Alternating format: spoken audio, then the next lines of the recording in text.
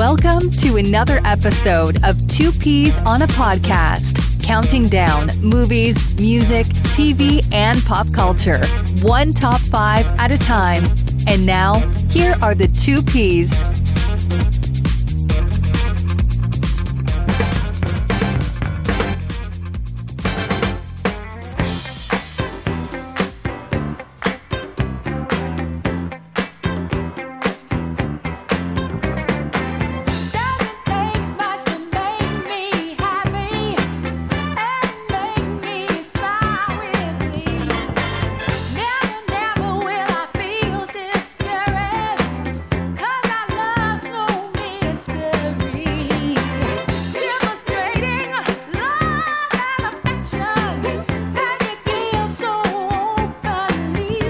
What's up, ladies and gentlemen? Welcome into another episode of Two Peas.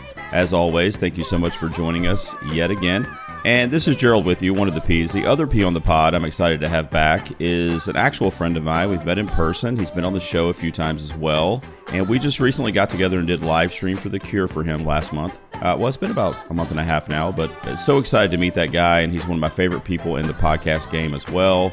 You know him from the Epic Film Guys, and he's back on Two Peas. Everyone say hello to Nick. Mr. Nick Haskins. Nick, how are you, man? It's true. We touched each other, ladies and gentlemen. We absolutely did. We did. And that wasn't even for a live stream. That was just... Yeah, that was just because, yeah. Well, you know I love you, man. I mean, I made the trek up there to New York to not only to be a part of that great event of yours and of Epic Film Guys, but just to meet you, because you've always been one of the biggest supporters of the Peas. I can remember back in the day, like maybe 4 years ago, when you were I'm not. I hate this show. Ugh. You were helping me. Well, you're a supporter. You know, I didn't say you were a listener. Yeah. But you know. But I mean, I can remember back when I first started, man, when I was like, you know, doing it in my fucking dining room, and you were like helping me with different you know, inputs and like Audacity levels and like all this kind of shit. You were one of the first people to really kind of reach your hand out to help me. So it's just a thrill to get back together with you to chat, even if it is here on the show for a top 5 list. But I kind of had you in mind for this one, Nick, because the countdown is kind of interesting, and it's something that I thought of. You know, usually my guests will come up with topics, but I kind of thought of this because, you know, the Academy Awards and just Hollywood in general kind of have this thing where they have this reputation where they like love movies about themselves. Yeah. You know? So yeah. I mean, that's fair to say, right? I mean, they eat that shit up, you know?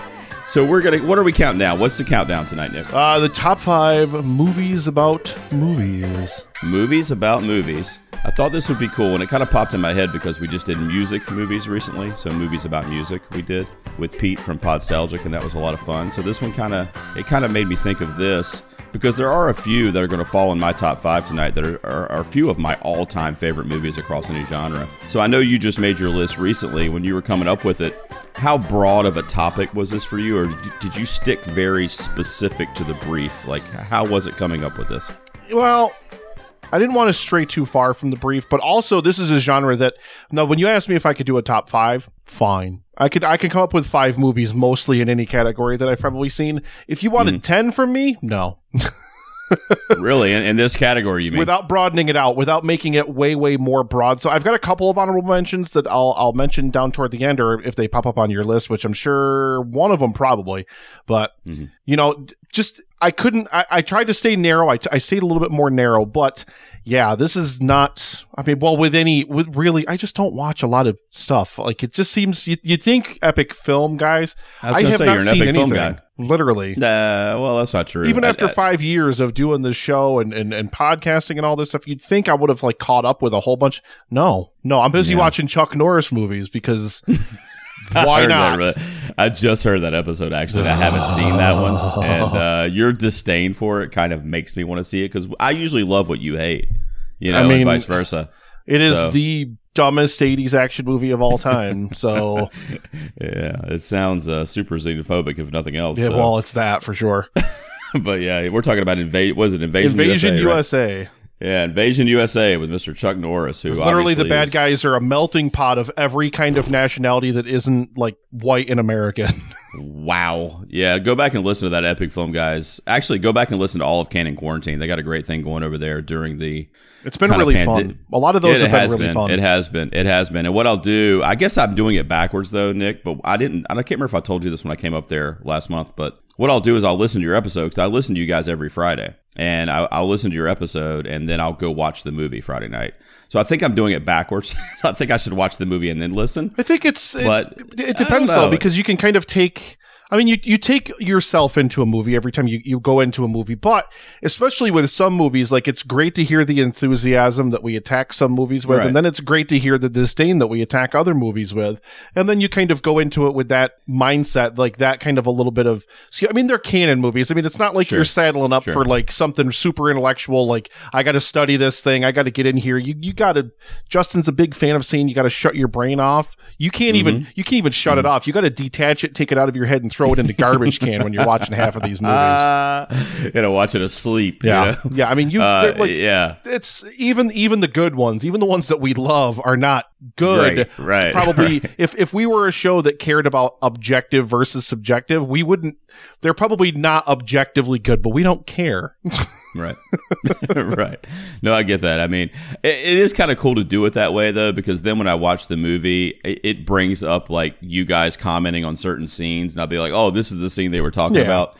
So I do kind of like doing it the way that I'm doing it, because like you said with Canon, it's not like you're getting it for any kind of cinematic value or like, you know, and we do these ones for different easy too. Good time, you know. Yeah, we do these ones like not like we would do a normal review of a film you saw in the theater. Like if you go to a movie theater and see a movie, we're not coming home and doing, you know, a whole plot run through. Right, but with these Canon movies, like they're these movies, a lot of them are harder to find. A lot of them are movies nobody's ever heard of and don't really care about. So we get into them more, and we definitely tear them up a little more, and we definitely expose a lot more of them to the audience. Just and that way, if you're at least curious enough, you will at least, you know, go out there and check it out. But you know, we kind of attack them a little bit different. We probably give them more analysis than some we've given even like good quote unquote movies, like, you know. Well, it's great too, because I mean I can just tell you guys are having a good time, you know, and sometimes that's all it's about too.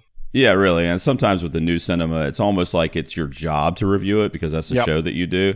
But when you get to dive into something as kind of niche as Canon, it's just, you guys are just having a blast with it. So I've been having a blast. I mean, it's sad, and we've talked about it on the show too, but I've had a blast doing not the normal kind of thing. Like we started the Canon series. We've been leaning hard on things that are celebrating anniversaries this year. I just sat down with Brad from Cinema Guys, and we talked about Waterworld for 45 minutes, most of which was just me asking logical questions about a movie that you can't ask a single logical question about. Because as soon as you do, the whole thing just collapses in on itself. Like, say a submersible that goes too deep in the ocean and is crushed by the water pressure. Right.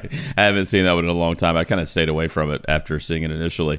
And I'm a Costner fan too. But so guys, check out the Epic Film Guys. Obviously their info is going to be in the show notes. If you know us, you probably know them. We've been great podcast friends for many years, but check them out. And right now they are doing an awesome thing called the Canon Quarantine series. So please check that out if you're into it.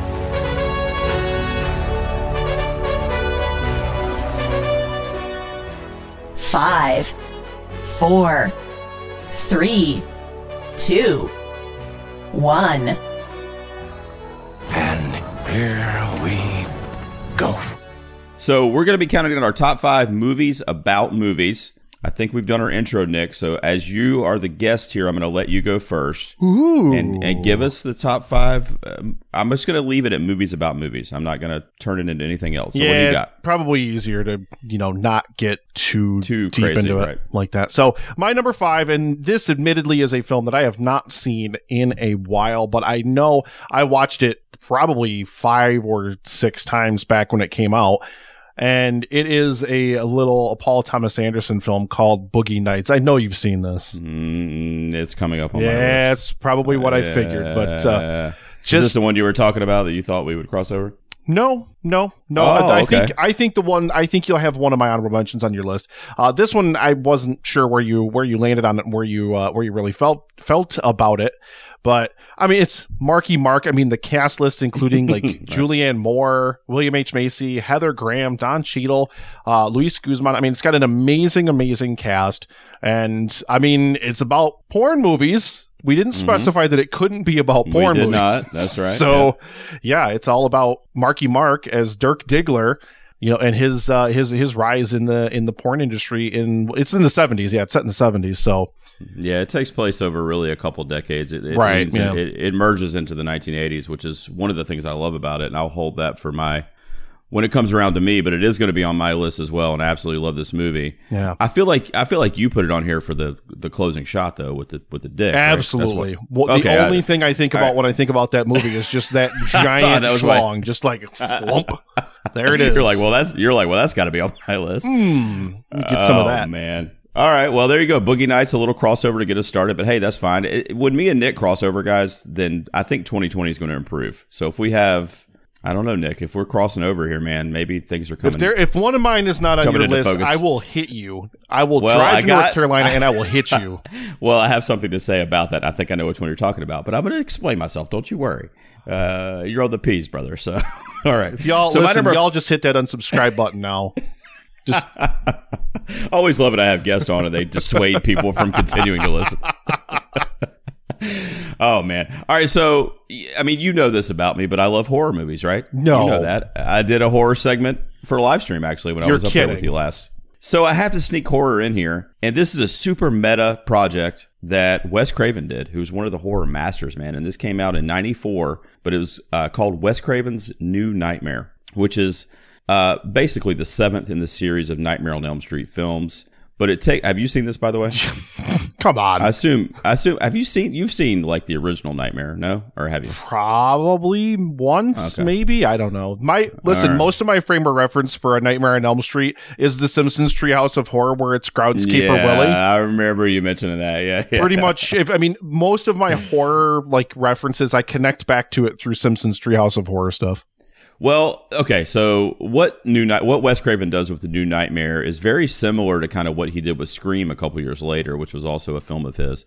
But it's meta in the way that it's poking fun at kind of the horror tropes and the horror genre while also paying homage to it. And he is one of the kind of founding fathers for the modern day horror film. So he's kind of doing that to himself, poking fun at himself and kind of being very, very self-aware in that way. He's actually in the movie portraying himself. He's one of the directors that's hearing a pitch for a horror movie in the film. Robert Englund, who plays Freddy Krueger in the Nightmare series, is in the film as Robert Englund, and also later in the film as the Freddy character. So it's very meta in that way because there are these icons kind of in Hollywood with their Nightmare, resume, but this movie kind of subplot is going on at the same time. And it's like this demonic figure that kind of takes over the fictional Freddy character to actually become a killer. And so it's kind of like a movie within a movie. And it's done it's very smart. It's a very smart film. And it's a really funny film too. So, someone that doesn't, like yourself, that's not necessarily into the Freddy movies are obviously going to kind of be lost with it. But if you have a knowledge of Nightmare on Elm Street, this is a very meta and it's just a great homage to Wes Craven and to Nightmare on Elm Street and really to horror movies, particularly from the 80s and 90s. So Wes Craven's New Nightmare is my number 5. I'm not surprised that you haven't seen that one. I was hoping you'd seen the original, and we could maybe probably have at some. Like I said, I really don't know when it comes to horror movies, especially older horror stuff. It's super, super hit or miss for me. Like I think the only Friday the 13th movie I've ever seen is Jason X, and I don't even know why I've seen that one. Classic. Don't even know. Jason X. I love Jason for some of the kills, probably great kills in Jason X. Sure. All right, man. So New Nightmare is my 5, and that swings us over to you for your number 4, buddy. All right. Well, Gerald, my number 4 is. I would expect this might be on your list, maybe in your fleshed out top 10 when you get to your honorables or whatever. But this is a movie about a dude that's disguised as a dude that's playing another dude. It's Tropic Thunder, baby. I know who I am. I'm a dude playing a dude disguised as another dude. What? You a dude that don't know what duty is? Or are you a dude who has no idea what dude he is and claims to know what dude he is? What the fuck are you guys talking about? By playing other dudes. I know what dude I am. You're scared. I ain't scared. Scared of what? We're scared of who? Scared of who? Come on, guys, we really need to go. Scared of you. I mean, yeah, some honorables. I had to figure that this would come up for you a lot. Every 2 years, somebody tries to cancel this movie because they don't get that Robert Downey Jr. in blackface is criticizing the whole aspect of it and how bad it's like depicted in the movie. Like it's that way for a reason.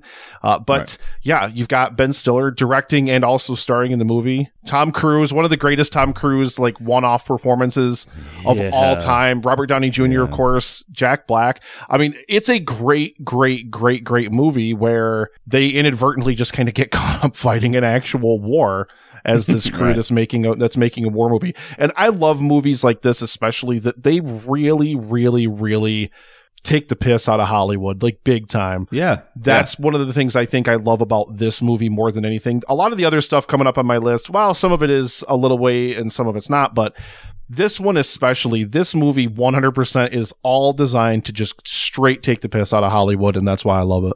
Yeah, I was going to say that's kind of what it does, is it kind of just says, you know, fuck you, Hollywood, but it's also about, you know, making a movie. Yeah. But it was funny that you mentioned the Tom Cruise thing because he cast kind of a small part in here, but it's so memorable, and I'm talking about from his career. Yeah. One of his most memorable performances, and he's on screen for maybe 5 minutes. Yeah. As Les Grossman, but. I had Wayne from the Countdown on, and we did our Tom Cruise movies, our top 5 Tom Cruise movies, and Wayne had that in his top 5. And I told the story on that episode, but I used to get compared to Les Grossman when I was overweight, when I was fat, and I was balding, and I had glasses, and they were really thick because I'm basically blind. Were you really intense and shouted at people a lot too? I listened to rap music a lot, you know, so people used to compare me to Les Grossman, you know. Oh my! You met me. I'm not Les Grossman now, right? I've moved on from that. Just a little bit. Okay, just a smidge. Just a little. All right, so just Tropic Thunder's your 4, man. Good pick. It's in my honorable mentions. Now here's one at my number 4 that I would almost guarantee is on your list. So I'm interested because I know that you do love this movie. So even if it's not, we'll have a good commentary back and forth about it. But it's from 2016. It's Damien Chazelle's La La Land, which I keep mentioning on my show, and I apologize to regular listeners because it keeps coming up on top 5 lists, but it does fit in this category, I feel like, so that's my number 4, and I know you love this one too. Is it coming up for you? Nope. Wow, it's not. Okay. Nope. And you know what? It's this one for me, and I tried, this is kind of one of those things that falls victim to, I'm trying to stay more hardline. Movies about movies, or like there's a specific like a huge subplot about, or like the main plot is even about movies within movies and stuff like that. I get it. La La Land for me. I thought about that too. I love it. You know, I adore that movie, but yeah, this one would fall through on honorable for me because of that. Yeah, I get that, and I thought about that too, and I've got another one coming up later that is kind of in the same vein as this one, because if you're saying movie about movie, this is more so a movie about the craft of movies or the history of movies or even Hollywood even. And there's another one that I'm going to mention later that's almost exactly the same in terms of how it's connected to movies. But I justified it because of, I mean, first of all, it's a La La Land. Because it's your list, baby. That's why. Well, that too, yeah. But I mean, Emma Stone is an actress who's trying to make it, who eventually does make it. So kind of centered on her figure, or on her character at least, I feel like you could easily say it's about, you know, movies. And then La La Land, of course, is what everybody that's acting or that's in acting is aspiring to. I mean, whether they admit it or not, that's what their goal is to get to La La Land and make it big. You know, they're not doing this for, you know, like in her case, to be a barista. Do you know what I mean? So that's kind of where I went with it. And I thought, I didn't know how hardline you were going to be, but I thought if you thought of this one, that it would definitely be on your list. Yeah, I know you that's love the it. only reason it would fall down for me is, and I think I know what movie you're talking about too. That's all in the same vein as this. Also in my honorables for the same reason. But yeah, it's just because it's not like, her character is an actress, and that is an important subplot to like her character arc in the movie. But to me, I wanted it to be a little bit more about actual like production on screen, or like I said, at least making there was the movie. My number 2, when I get to it, like a lot of people are going to kind of cock their heads and be like, wait, but you said, but we'll get there. But hey, it's your list, baby. Exactly. Like you said, it's your list. You know what I mean?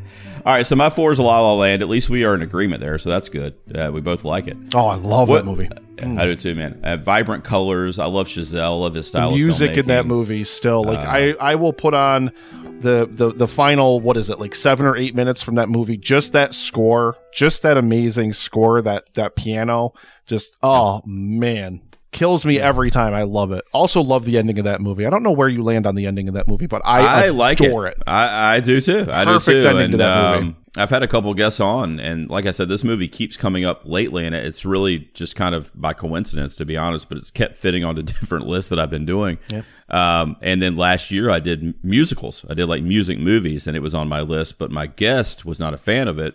And the reason he didn't like it is because he basically said the movie ruined itself in the last 10 minutes. And I mean, I disagree. And I know a lot of people like Julio from The Contrarians doesn't like the ending. So I get it. I mean, I know it's a divisive thing, but I love the ending. And I know Dan does too. Last 10 minutes makes the movie for me. Makes it 100%. Same here, but I could see how it could be a make it or break it ending though at the same time. You know what I mean? But it works for me. I love it. So it's one of my favorite movies to come out of the last decade. Yep. In fact, I want to say it was in my top 5 of the decade, if I'm remembering correctly. But yeah, La La Land is my number 4, and we're up to our number 3s. Nick, what do you got, buddy? I mean, I'm going to dust off the trusty EFG soundboard, and then you'll know exactly what it is, Gerald. You are tearing me apart, Lisa! Come on, baby. Wow, at 3. You'll find out. You'll see. But it is, of course. I'm going to let you. Go ahead. It is, of course, The Disaster Artist from 2017. This was my number 1 film of that year. Even when I revisited the year and when I rewatched a bunch of movies and when I went through, this stayed at my number 1 of the year. There is a love and an affection for movies that was imbued in this, that Franco and the whole team that made that movie imbued in it. Like, yes, it's easy to watch The Room and call it the worst movie of all time. And yes, it's easy to watch it and make fun of it. But I think, and not to speak too much for Justin and Loisas, but I love the movie specifically, and I think for them too, and I think a lot of people that love The Room so much is because you can tell that there is at least some heart to it. Yes, Tommy Wiseau does not know how to make a movie or write dialogue or act or literally any of it. All of that's true, and The Room is, objectively speaking, a terrible movie. I still adore it, and I was concerned when going into The Disaster Artist that it was just going to be a movie making fun of The Room. I wasn't interested in that. Of course, it has its little bits of fun, but there's a genuine heart that transposes, I think, over from The Room into The Disaster Artist. There's a genuine heart, like you genuinely care about Tommy and Greg's relationship as characters in the film. You definitely like understand the passion that Tommy has, even though he is ill-equipped completely to do it, to be a filmmaker and to make movies and to be part of this industry. Franco gave an amazing performance in that film. I absolutely love that movie. But yeah, no, there's 2 other ones coming up. Another one that also hit a number 1 of the year for me, if that's a little tease for anybody. Right. But you know, it's such a great movie. It's such a wonderful movie. And if you can take something, and then the other thing about it, the other reason why I would say that it makes my list, Gerald, is the remade shots, like the reshoots and stuff like that, or the remade scenes and stuff. They painstakingly attempted to recreate so much of The Room for that movie, and they did beyond phenomenal. Some shots, the blocking is like absolutely perfect. The delivery is perfect. I mean, like, I can't even fathom how many times they must have had to watch The Room and like study it and like take screenshots of it and like just the amount of work that must have taken. So just, Disaster Artist is my number 3. Yeah, I'm in agreement with you. It's in my honorable mentions. This is the one that when I was texting with you the other day that I said I thought I knew your number 1. This is what I thought it would be. Wow. Once I tell you my number 1, you'll understand why this is not it. Yeah, I'm sure. But we kind of talked about this too, and I'm actually about to mention it when I give you my number 3, that they're 2 very similar figures in Hollywood, and talking about Tommy Wiseau and the gentleman I'm about to mention. Yep. But it's just fascinating to me that, you know, a person like Tommy, who, like you said, really has no talent when it comes to movies, can be revered in such a way and be studied in such a way, even by Franco and the team for The Disaster Artist even.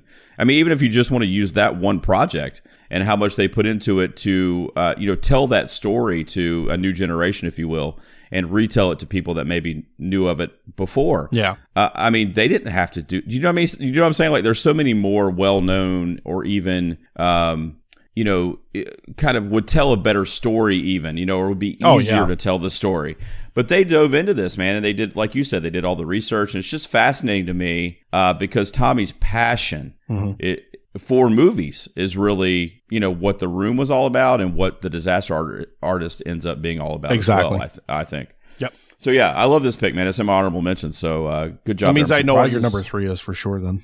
Because I knew, looking at movies for this category, I knew this movie would be on your list because I know you adore it. Yeah, I do, and it actually came up when the last time you were on the show. Yep. I don't know if you remember, but we did black and white films. Yep.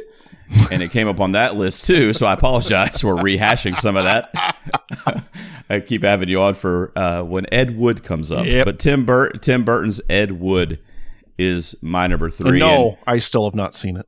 You still have not seen it. But remind me, are you a fan of Tim Burton films typically or no? I mean, I know you like Batman, but otherwise.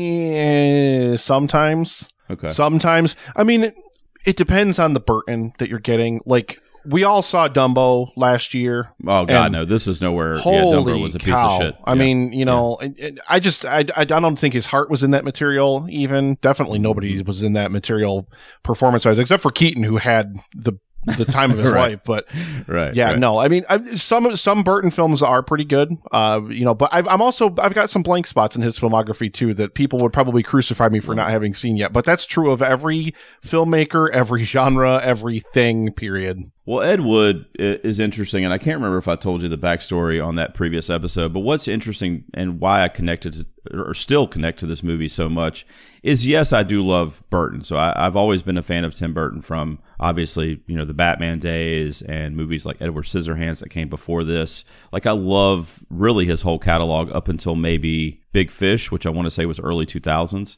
And then after that, there's been some hit and misses, like Dumbo was obviously a miss. And some other stuff. But generally speaking, I'm a big fan of Tim Burton. He's one of my favorite filmmakers. So that is the first connection. But in 1994, when I saw Ed Wood, what's always fascinating to me as a movie lover or a watcher of movies is when I'm introduced to an historical figure or event that I didn't know anything about prior to seeing the movie. Yeah. Does that like it introduces me to something that has gone over my head and I've just never known about it. And that's what happened with Ed Wood. And through the movie, and I was introduced to him, and not only him, but Martin Landau portrays Bela Lugosi. And, when I started really getting into horror movies was in the early 90s when I graduated high school. And that was one of the first characters that really fascinated me was Bela Lugosi. And he's just a pillar in the horror community, you know what I mean? Yeah. And from the old monster movies and such. And their relationship is beautiful. Their friendship, their kind of mentor-mentee relationship. It's quirky. It's funny. It's dark. Johnny Depp gives almost a impersonation caricature of Ed Wood, but he does it in a very sensitive and loving way. Because Ed Wood was also a cross-dresser, and he was just a weird dude, man. Like, he just had a lot of... he was just a strange guy. And Johnny Depp really embodied that, and he really took that on, and I thought he did an amazing job at it. Martin Landau won the Academy Award for his portrayal of Bela Lugosi in this film. But yeah, it's amazing, man. I mean, if you're the kind of person, which it sounds like you are, where you're like, Burton's hit or miss, I would be hard-pressed to say that Ed Wood would be a miss for you. I would say give it a shot. And I think you would like it too because of the Tommy Wiseau thing, because Ed Wood's very similar, where, I mean, he was horrible. Like, I mean, he was fucking horrible. Like, he was like using shit around his apartment from his garbage can to film this, Plan 9 from Outer Space. Yep. And it's fascinating to me that it was such a piece of shit, but yet it's still studied today. Like, people study it in college. Like, it's just crazy to me. You know what I mean? It's like, I mean, I don't know. Maybe they do study the room. That's what we call failing upwards, Gerald. Right. So, because of that connection, too, and I know you love Tommy's background as well, maybe give Ed Wood a shot. But that's my number 3, Tim Burton's Ed Wood, and we are up to our runner-ups, Nick. How you feel, man? You looking good over there? What do you got for number 2? So this is a film that was my number 1 film of 2015. When I saw this movie, I was just utterly and completely blown away. Now, the main plot of the film has nothing to do with actual movies or anything like that. So it's just the side plot in this movie. And I'm talking about Me and Earl and the Dying Girl. Have you ever seen this one, Gerald? You know what? I haven't. This is a blind spot for me. It's actually on my watch list. This is one I know. Shout out to Paul from the Countdown, because I know he absolutely adored this movie as well when he saw it. But so basically, this is about, you know, a guy named Greg and his friend Earl and this girl Rachel, who basically his mom kind of makes him start hanging out with her because she has been diagnosed with cancer. And it's kind of about their relationship, like their intertwining relationship. It's got some really like great, like kind of one-off cast members as well. John Barenthal's in it. Nick Offerman's in it. Molly Shannon's in it.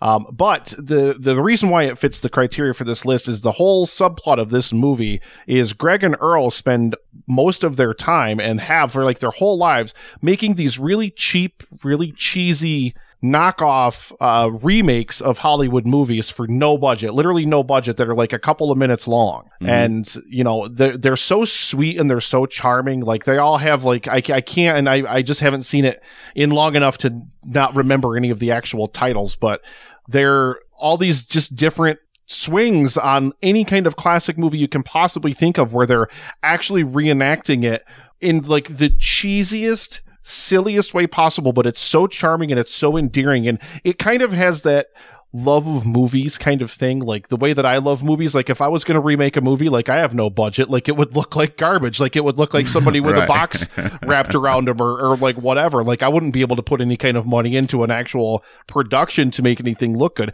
That's the kind of level that it speaks to me on, of like that film fan who just has an absolute adoration of movies and just wants to do something, even though it's the silliest, stupidest thing. It's a really touching movie. It rips my heart out every time I watch it. I absolutely adore it. It's a great movie just for the like the characters and just for the plot itself. But if you're a fan of movies, then it has that whole other subtext to it, where literally that's their whole friendship. Greg and Earl's whole friendship is just predicated upon the two of them getting together and just making these silly, no budge movies. And it's great. It's absolutely great.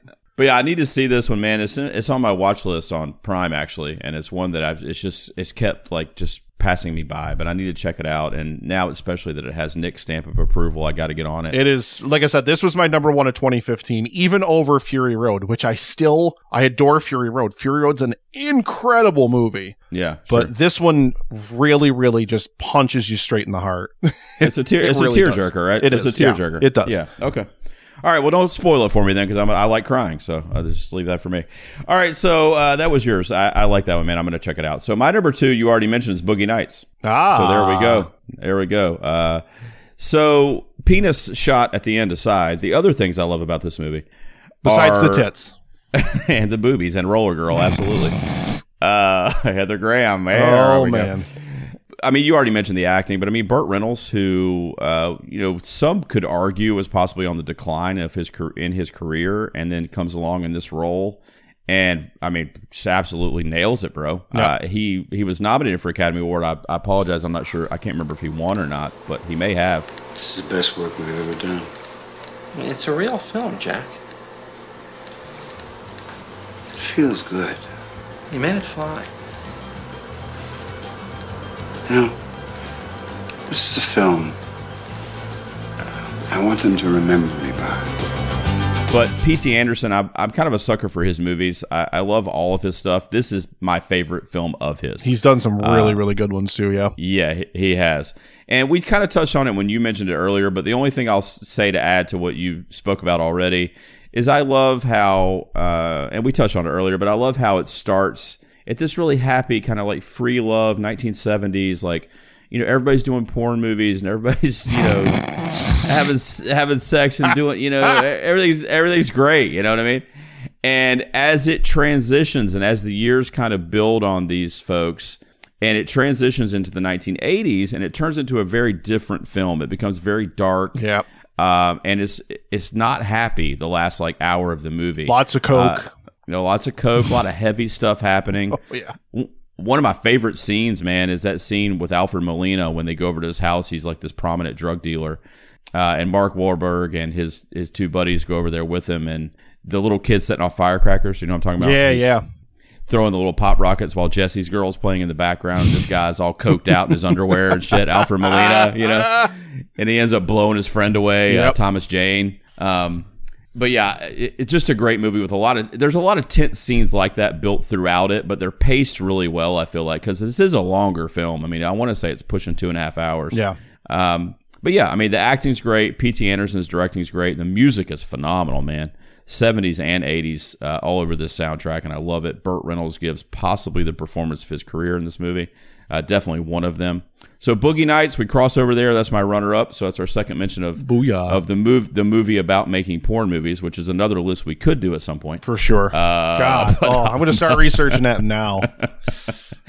Oh, man. All right, so our number ones. Nick, I got to tell you right now, I don't think a couple things. I don't think you know which one I was talking about because I don't think you're a fan of the gentleman's film that I put at number one. I don't think. I could be wrong. I'm curious. Very curious. But I'll let you go first, man. What's your number one movie about movies? Well, it should come as no surprise to anyone, Gerald. I can't believe you didn't think that this film would be my number one. It is literally one of the greatest films ever made, and I say that in spite of the fact that it has that Broadway medley sequence that's like 20 minutes of nonsense.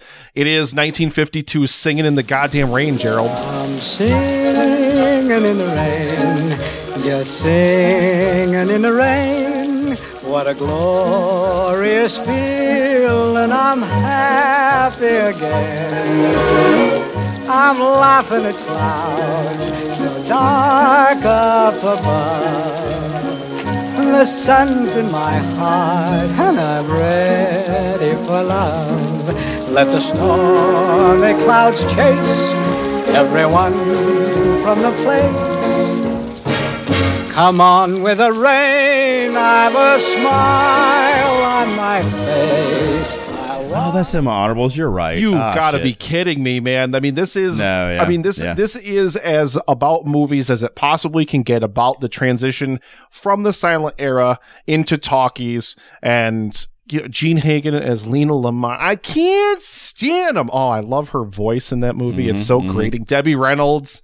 Oh yeah, classic. Absolutely amazing. I mean, you've got the dancing, you've got the singing, but it's like the entire plot is about that transition from silent films into talkies, and I adore this movie so much, except for that Broadway medley portion. That whole like 15 minutes can just get chucked out of the movie and it wouldn't miss anything. Well, right. Well, this is obviously a classic, man. And I was talking about the musicals episode we did prior, and it came up. It had a lot of conversation on that episode. I didn't think about it for this.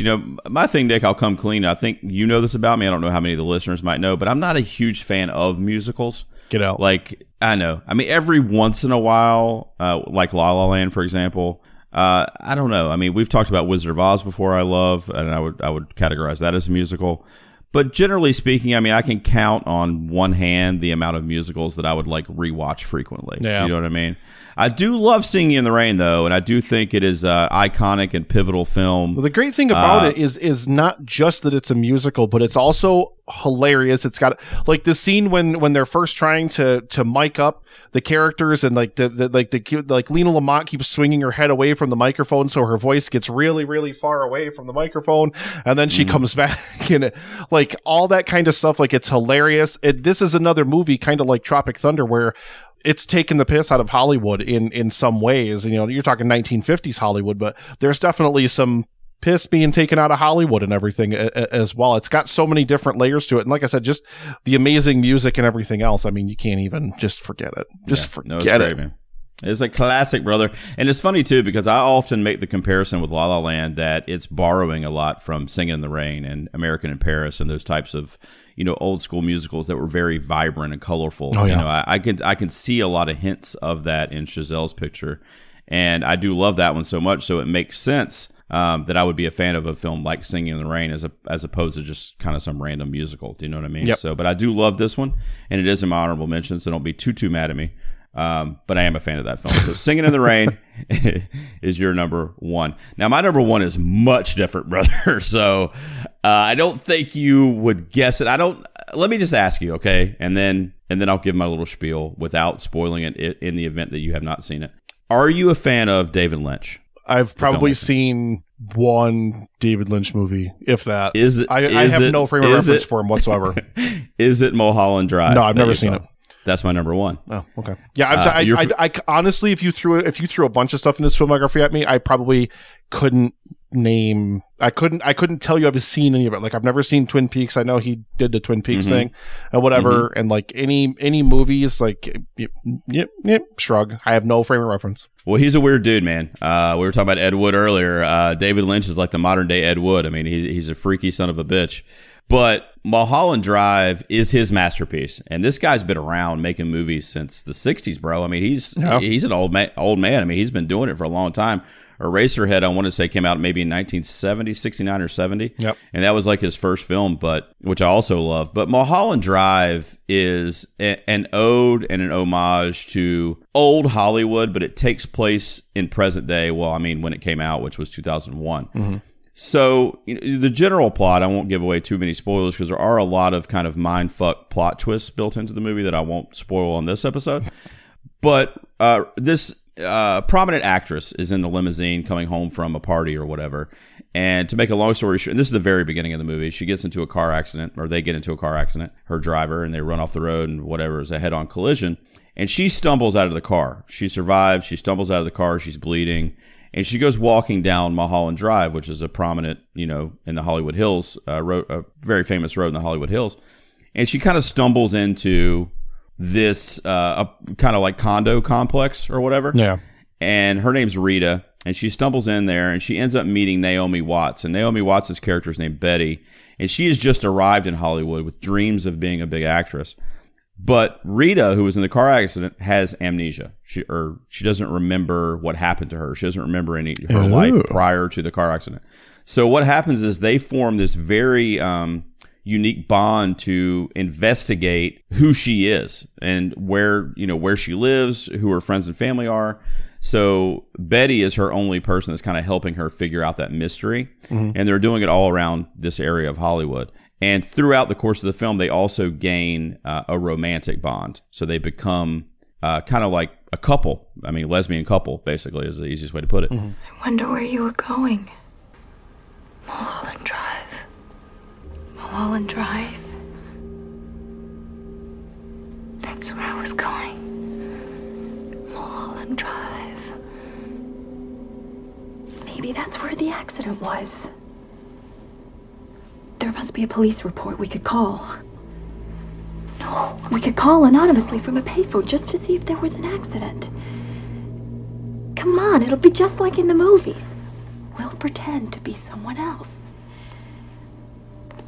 I want to walk around anyway. I'm in Hollywood and I haven't even seen any of it. Come on, Rita, do you feel up to it? And then there's a plot twist that comes in later that I don't want to give away, but it's you don't see it coming, especially the first time you see it. And I've seen it many, many times. I just got the Criterion Blu-ray. And when I rewatched it, I didn't even see it. It's like David Lynch does this really cool thing where it's fresh every time. I mean, this is his masterpiece, man. And, he's definitely a love it or hate it kind of filmmaker. But there's a lot of people not a lot of people that would refute that he's one of the greats. I mean, he's just been around for such a long time and has such a keen eye for just doing his thing. You know what I mean? Like, he's not following any kind of recipe. He's just making the movie that he wants to make. And 9 times out of 10 is fucking weird. Do you know what I mean? But Mulholland Drive, now it comes with its shades of weirdness, but it is probably the most tame of his pictures for like a general audience. Do you know what I mean? Like it does tell a pretty formulaic story where it kind of keeps the same narrative with some nice plot twists built in at the end. And by the way, my favorite jump scare, and this is not a horror movie, mind you, this is just kind of like a Hollywood drama, but my favorite jump scare from any movie comes from Mulholland Drive. So the first time you watch it, I wonder if it'll get you, but it got me and it still does. It so probably Mulholland will, Drive. because I won't be waiting for it. It's like I still like at the end of Citizen Kane when that damn rooster comes out, like it still gets me even now because I'm just like, because it's just the most jarring thing to be in a movie like that ever. Right. But I think you would like Mulholland Drive, man. I got to be honest. Like I know we tend to hate on each other in terms of movies that we love from back in the day, but this is 2001, so it's not too old. Yeah.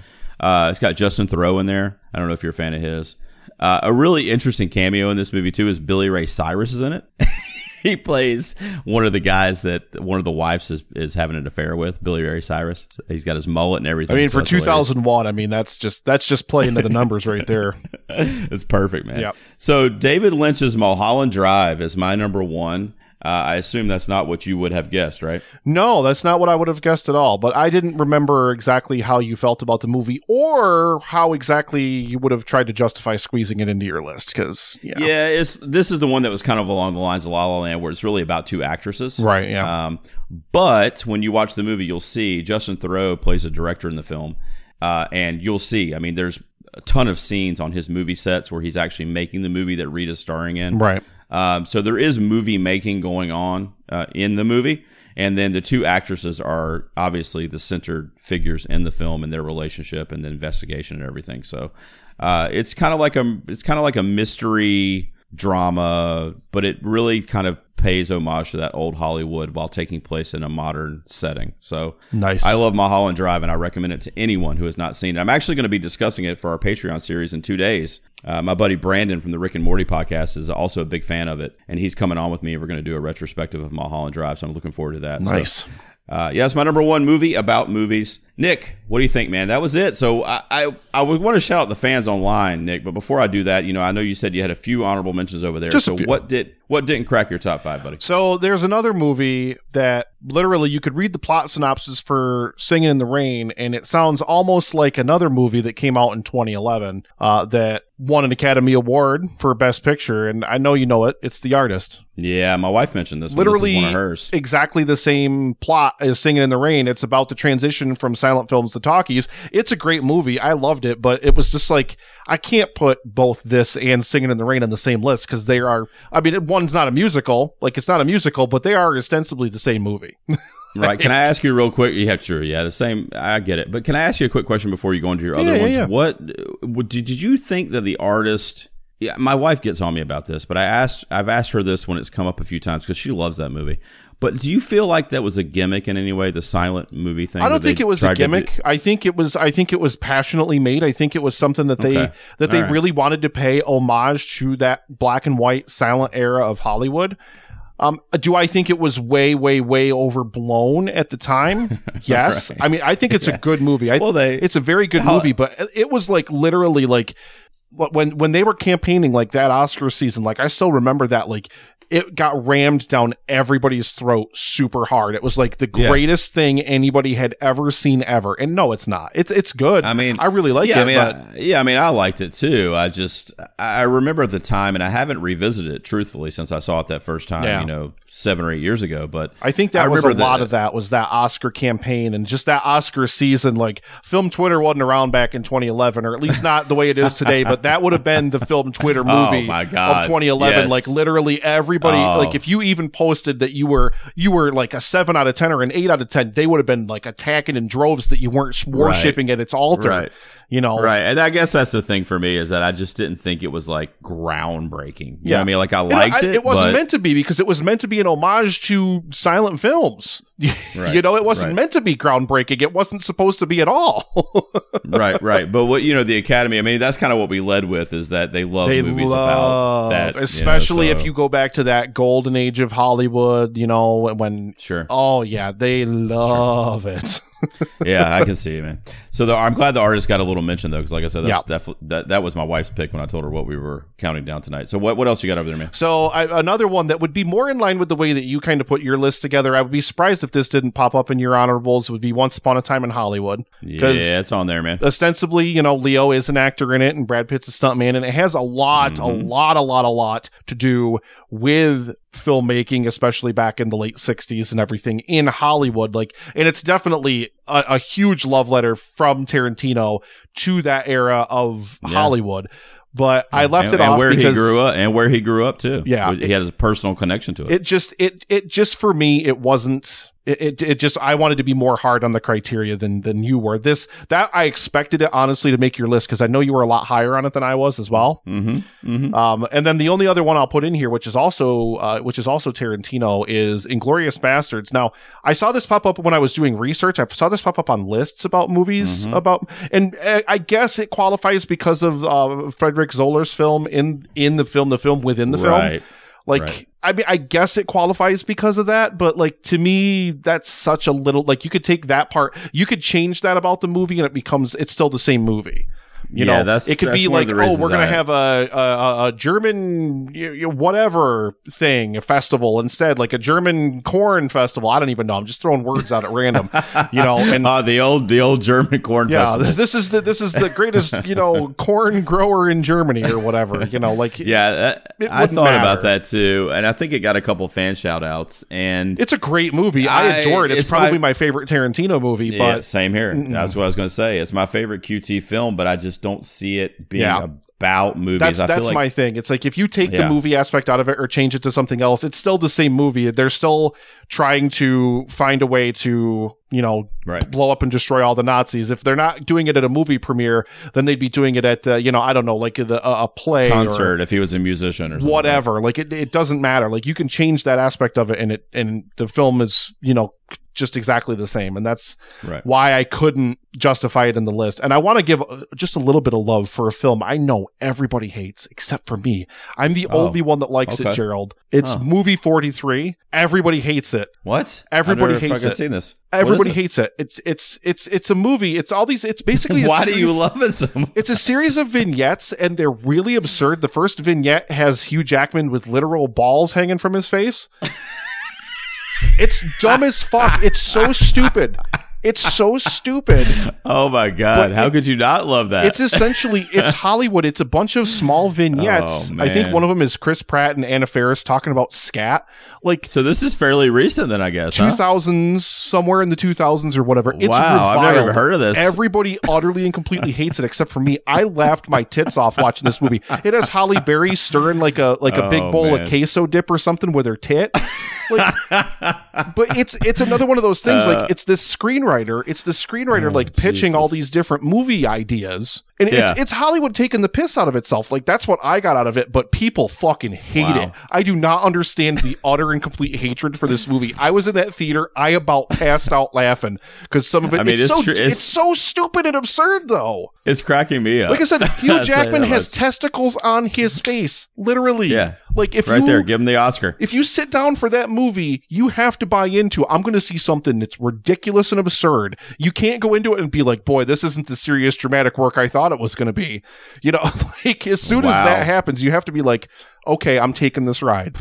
That's crazy, man. I need to look that up. That you had me going there for a second. I thought I was going to stop recording for a minute with Hugh Jackman with the balls and stirring the tip with the queso and all that. I'd be interested to see I'd be interested for people to revisit it and give it another chance. Like I watched it the first time I watched it, I could not all the vignettes are as good as some of the others, and some of them go on for a little bit too long. Like it's not like it's the greatest movie ever, but I just laughed my ass off. I was like, this is so fucking absurd. You can't help but laugh at it.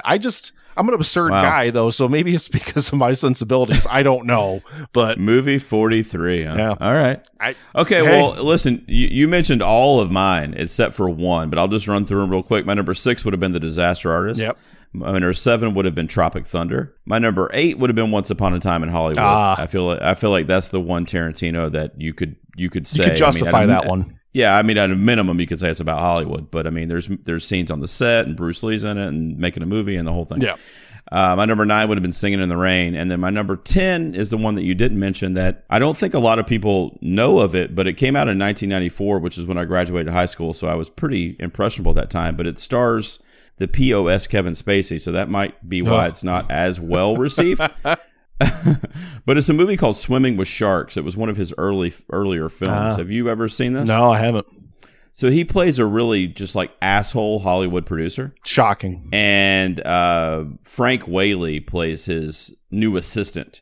And Kevin Spacey's character, Buddy in the film, kind of like a Harvey Weinstein-esque type character, or what we would think of, this mogul. And he is just an absolute just asshole to this kid, like pours hot coffee in his lap and like, just ridicules him in front of everyone. I mean, anything you could think of, right? Yeah. And anyway, the film kind of spirals into this really dark, demented story because his assistant Guy, the kid that he's been terrorizing for 2/3 of the film, ends up kind of holding him hostage in his own home. Damn. And literally tortures him, like physically tortures him, does stuff to him while he's like tied up in his living room and shit. So it like he breaks basically. He basically snaps because of the way his boss has been treating him for X number of weeks or whatever. Jesus. So it's called Swimming with Sharks, and it's an interesting watch, man. I mean, it's funny. It's mean-spirited, and then it just turns really fucking dark the last like 30 minutes of the movie. And also, people might like to see Kevin Spacey get tortured right now, so that might be another reason to kind of check it out. But yeah, that'd be my number 10. All right, Nick, so you know what we do, man? The suggestion box, right? That's how we wrap up the episode. We shout out some of the fans online that had suggestions. What's in the box? What's in the box? I didn't want to do it the Brad Pitt way. No. I refuse. You're not the boss. You sang it. That was cute. You sang it. Mm-hmm. So our buddy Dan, our mutual friend that was there on site with us for live stream for The Cure, has got one that I'm surprised we didn't mention, to be honest, but it's a recent one. Dolomite Is My Name. I haven't seen it yet. Oh, shit. I have seen Dolomite, though, and I've still got to queue up. Dan and I are actually going to sit down for a Patreon series on EFG, and we're going to do Petey Wheatstraw. I legitimately fell over myself laughing watching Dolomite. Yeah. Dolomite is great. So I'm really excited to check it out. I just haven't gotten a chance to yet. Yeah, Eddie Murphy's on another level in that movie, so that's a good pick there, Dan.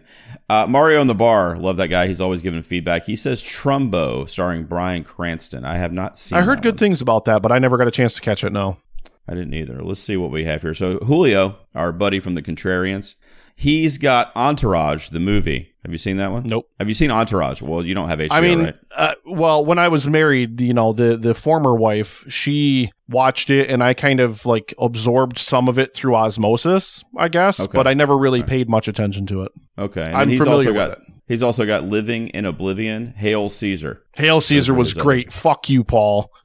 Yeah, Paul does not like that one. Paul's not a fan. Hail Caesar's a great movie. Speaking of Paul, here's his 3 that he shouted out. Dolomite Is My Name, The Disaster Artist, and he says, fuck it, Scream 3. So I know you probably haven't seen that, have you?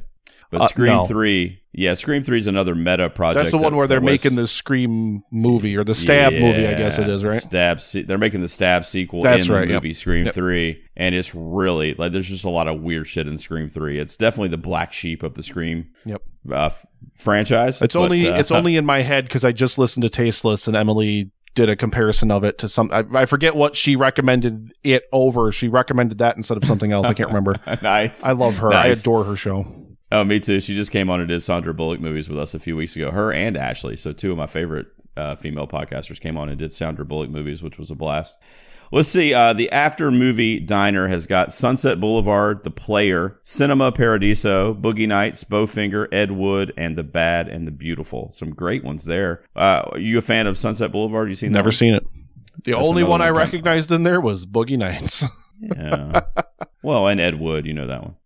Through you.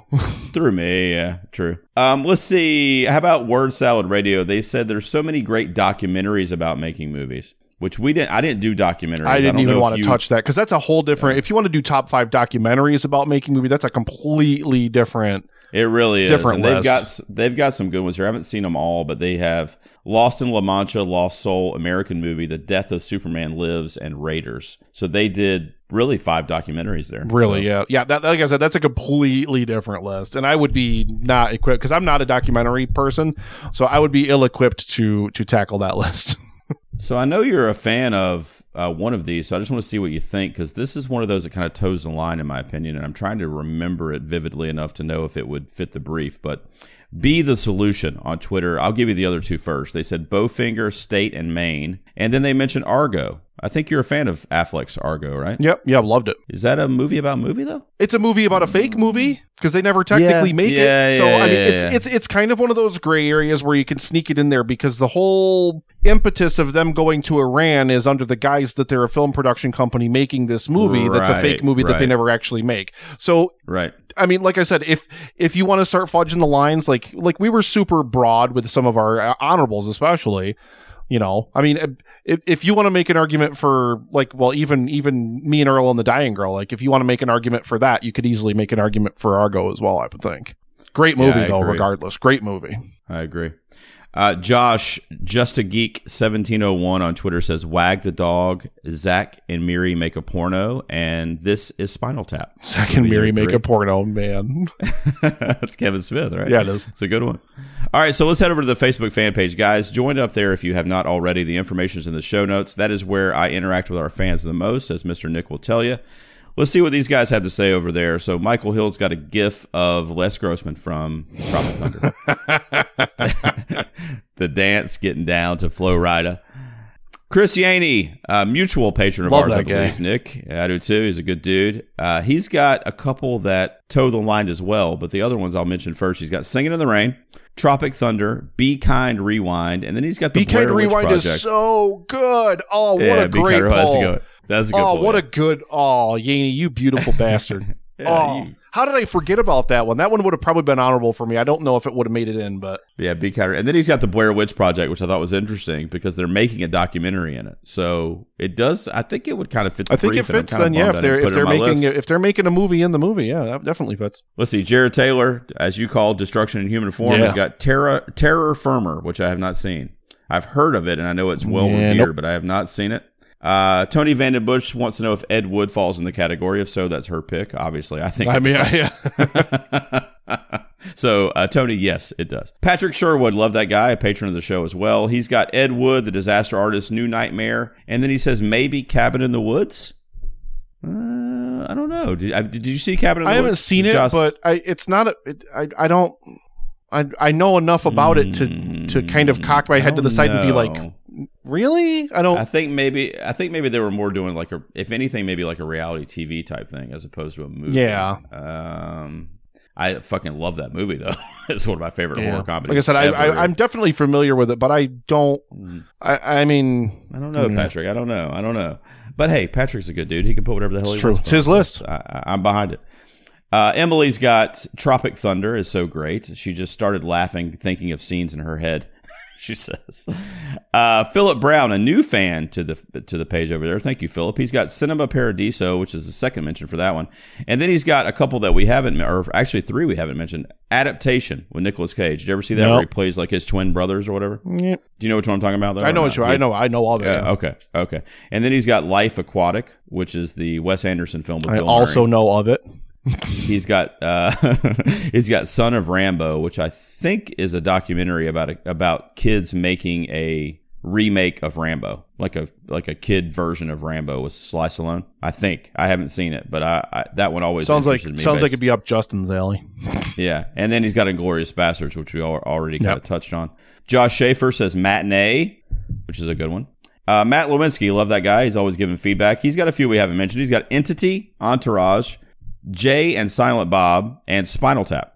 Jay and Silent Bob Strike Back is actually that. Honest to God, I would have bumped Boogie Nights for Jay and Silent Bob Strike Back. I just didn't think of it. I didn't think of it true. when I was going through and I was doing my research. Of course, I also didn't prepare my list like ahead of time, like I probably should have. No, you're good, man. You're good. You had a killer list. I've got so much to do all the time. But Jay and Silent Bob. Honest to God, I would have bumped Boogie Nights for that if I would have remembered it. I adore that movie. Reboot can get fucked. But yeah, that was Jay and such Silent a Bob Strike Back is an amazing movie. I love that movie.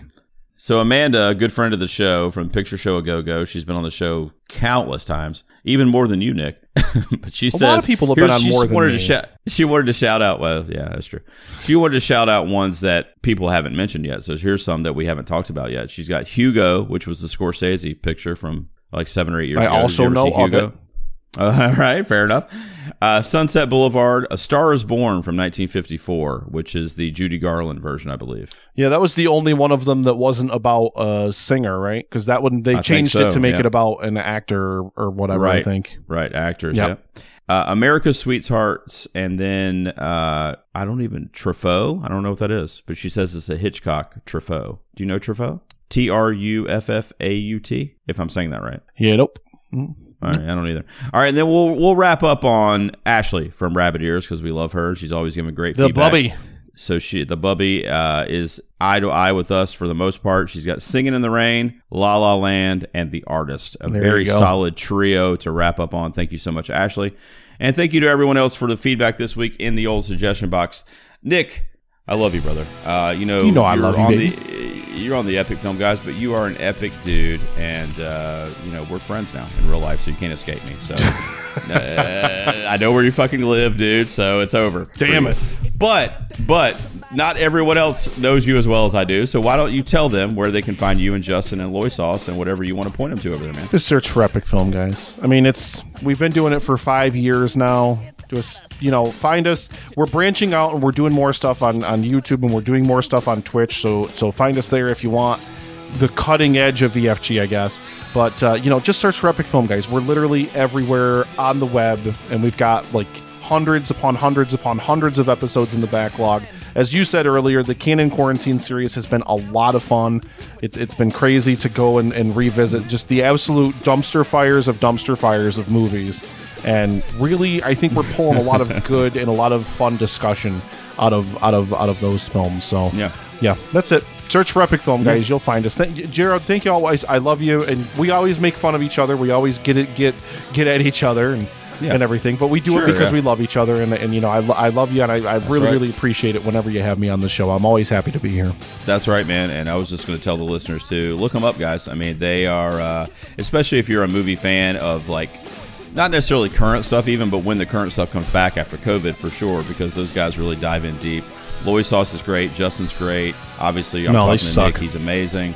But they just got a good thing going over there. And, I don't know if you know, Nick, but, I mean, I don't want to mention any other names because I don't want anybody to get butthurt. But, I mean, a handful of podcasts that I still listen to, 4 or 5 years later, and you guys are one of them. You were one of the first indie shows that I got into, and that really made me want to kind of take the podcasting thing seriously. So, not to be too sentimental, but I mean, the Epic Film Guys are an inspiration. You guys are great. Oh God. Okay, I just put it on. You put on a great. I hit show, the top of the mountain. Did I get you there? Did I get you there? You got me there, baby. All right, cool.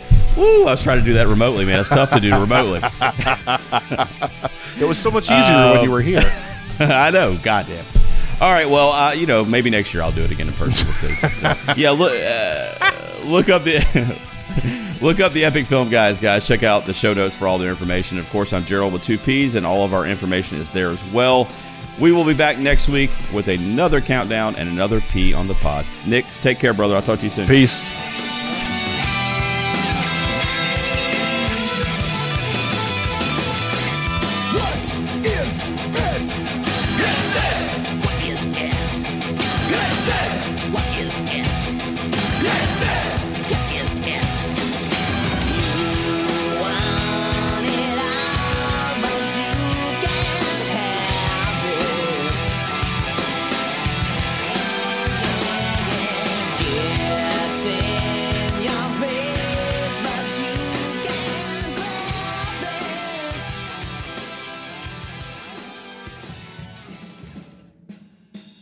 Thank you for listening.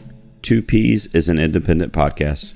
We rely on donations from our executive producers in order to release new content weekly. Please check the show notes for a current list of all of our executive producers. If you would like to join them to help us continue to release great content, please visit 2 P's on a pod at patreon.com or check out the show notes for this episode. Again, we sincerely thank you for listening.